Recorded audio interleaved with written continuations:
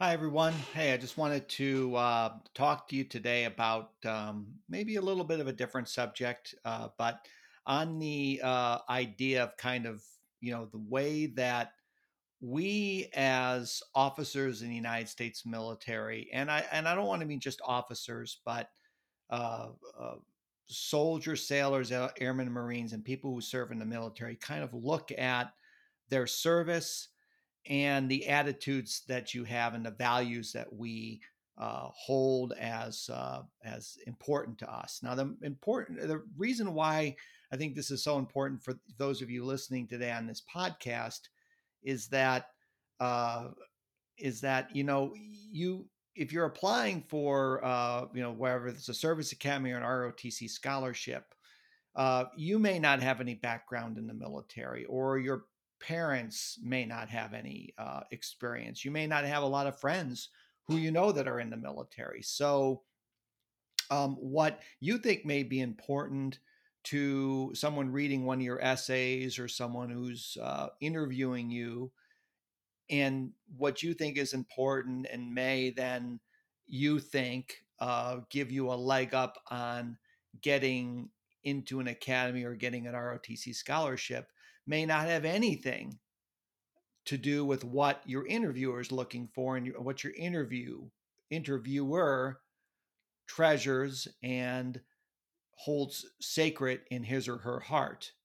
So you got to get in the mindset of the way that the person who's interviewing you looks at life, the way their worldview and what they find to be important.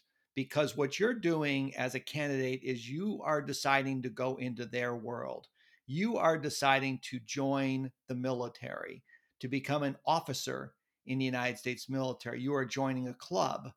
And so you need to know what the people who are in that club value. And so I see so many mistakes of individuals who go into these interviews and essays and they treat it like a college interview where they talk about themselves, they talk about all their qualifications and all the great things that they've done in high school, but yet don't even talk about or don't even mention the important values that the person interviewing them is really trying to figure out about them and whether or not they're worthy enough to be a future officer in the United States military. And so you can't approach this like a college uh, interview, where you sit down and you say, well, I led this team, I led that team, I was an Eagle Scout, I was a Gold Star leader, I was the president of my class, I did National Honor Society, I have a 1400 SAT score. Uh,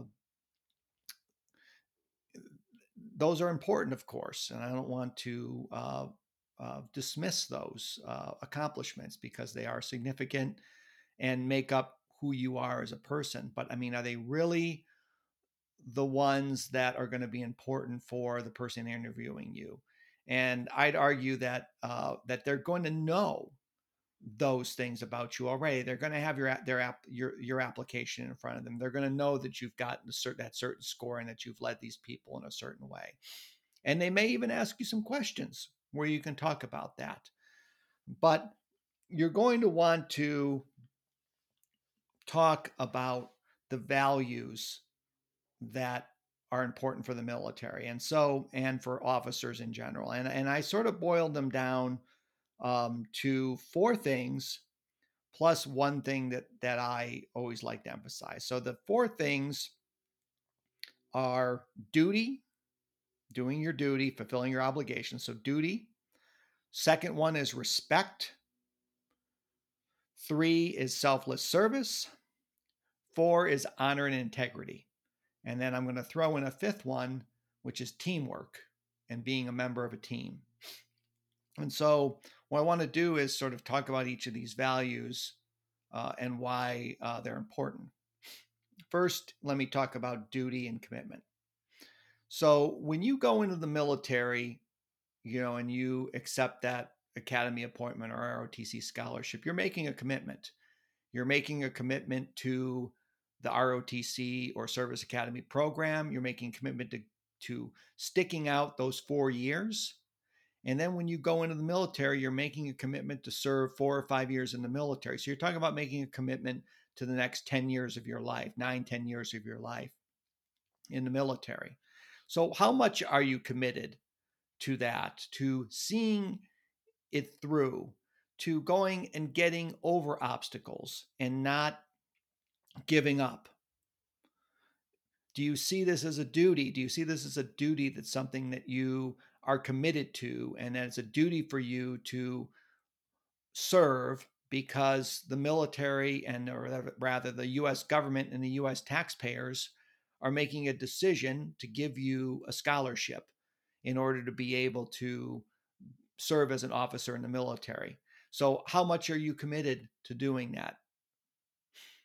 So, when you're asked that, or you reaffirm that in your interview, your response to the interviewer should be, you'd have to kill me to get me away from Army ROTC or Air Force ROTC or the Service Academy. I am going to do everything possible to serve and do well in my officer candidate program, and when I become an officer, to serve my commitment, and even look to serve even more than my commitment, or even serve a career in the military.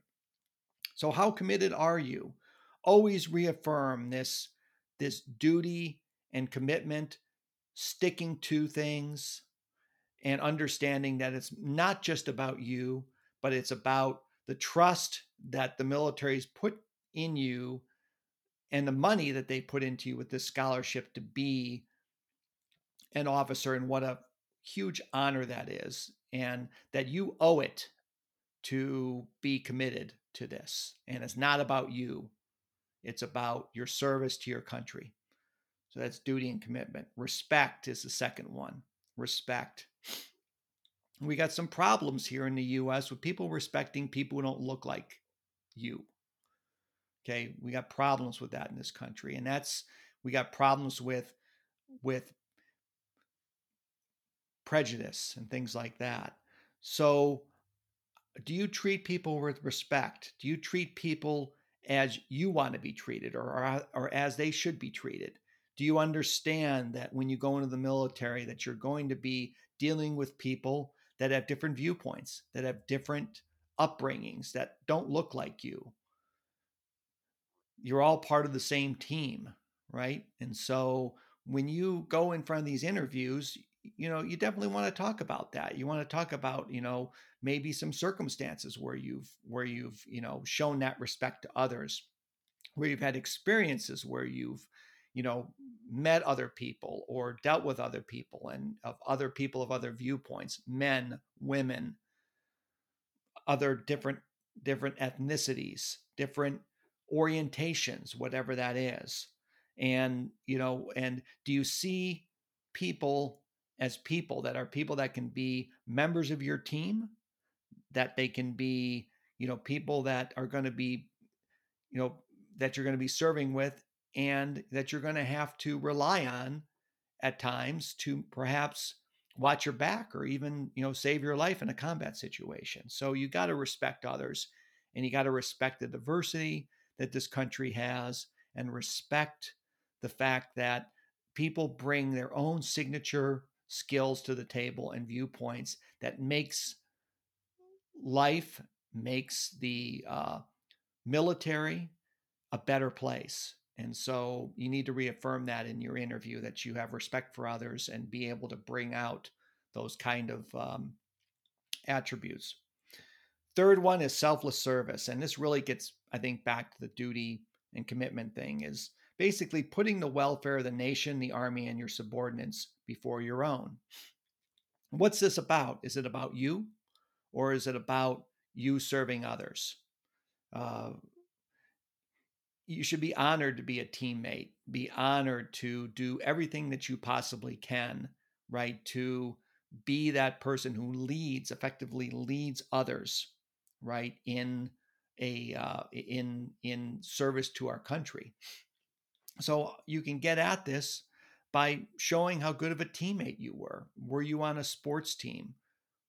where you had to maybe sacrifice your own personal goals in order to be able to see the goals of others and see your teammates succeed?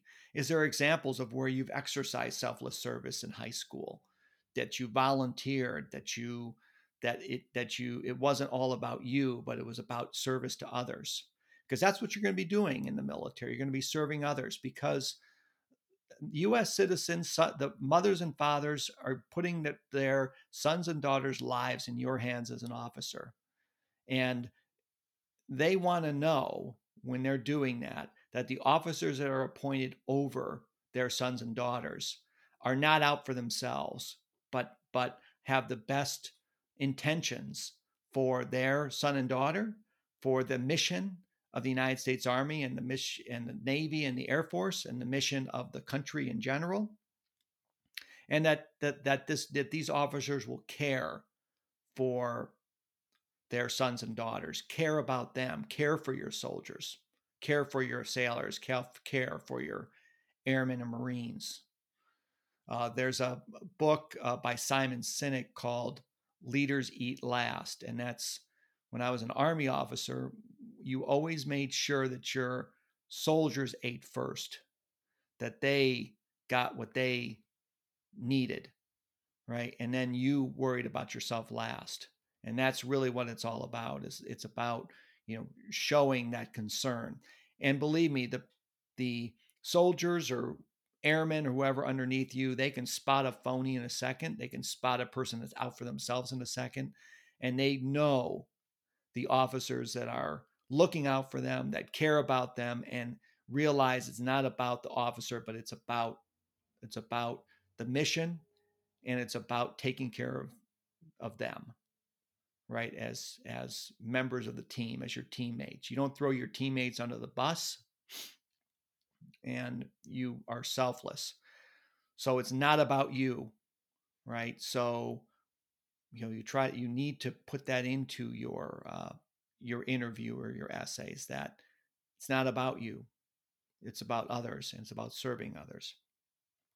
Next, or the fifth one, is honor and integrity. West Point and the other service academies have a motto, or for the honor code. It's called: "A cadet will not lie, cheat, or steal, nor tolerate those who do." So we expect in the military that officers will be honorable, that officers will give their word, that their word is their bond. And so, are you a person of integrity? Are you a person of honor? When someone asks you that question on an interview, you better have a answer for them, and an answer maybe that an example in your life where you've shown that. Because if you don't have an example of a time that you've been challenged with your honor and integrity, then I'd argue that you haven't maybe lived a life of challenge so far. Because I can tell you, get out in the real world, you're going to be challenged with honor and integrity. So have an example of one maybe where you could have cheated and you didn't. One where maybe talked a friend out of cheating. Maybe you stuck up for for someone who's being bullied in school, and you had issues with your peers because they didn't like you sticking up for somebody else, but you were doing the right thing. What's an example of when you've done the right thing? Think about that, and think about, those times there where you took the harder right rather than the easier wrong, because that's what it's all about in the military, is taking the harder right rather than the easier wrong, and not accepting a half measure when the full measure is due. So think about that, and think about when you've exercised that honor and integrity. And believe me, you may say, well, it wasn't that much of a thing that I did in high school. It was, just not a very, very big thing that I did by not cheating on that test or something like that. But exercising those small honorable things now are going to make that difference when you later on, when you're faced with a more challenging honor or integrity situation? Are you going to make the right decision? Are you going to make the honorable decision? It's sort of like an honor and integrity muscle. You know, you got to exercise that muscle, and you work with kind of smaller weights. And then one day when you have to lift that big weight where there's that big integrity or honor issue, you don't fall down. You're able to lift that weight, right, and make the right decision. So honor and integrity, officers are required to do that. And I'd say the other thing is, you know, if you're not honorable as an officer, why should your people underneath you be honorable? They're looking to you. You're in a fishbowl as an officer. So you better be honorable, because if you're not, or if there's questions about that, your subordinates are not going to be honorable. So there's concerns about that too. So think about that. And then I think, you know, in the end, this is kind of my extra one, but teamwork. To me, that is the number one thing, is that it goes back to the selfless service, goes back to duty and commitment. To me, you know, everything in the military is about team. It isn't about you. It's about the team. I don't care if you're a pilot and you're flying your own aircraft. There's people that are taking care of that aircraft. There's no way you're going to fly that aircraft unless you've got a whole crew helping you out. If you're a platoon leader in an infantry platoon, you're one person as a member of a team. And believe me, you're not going to be able to function alone.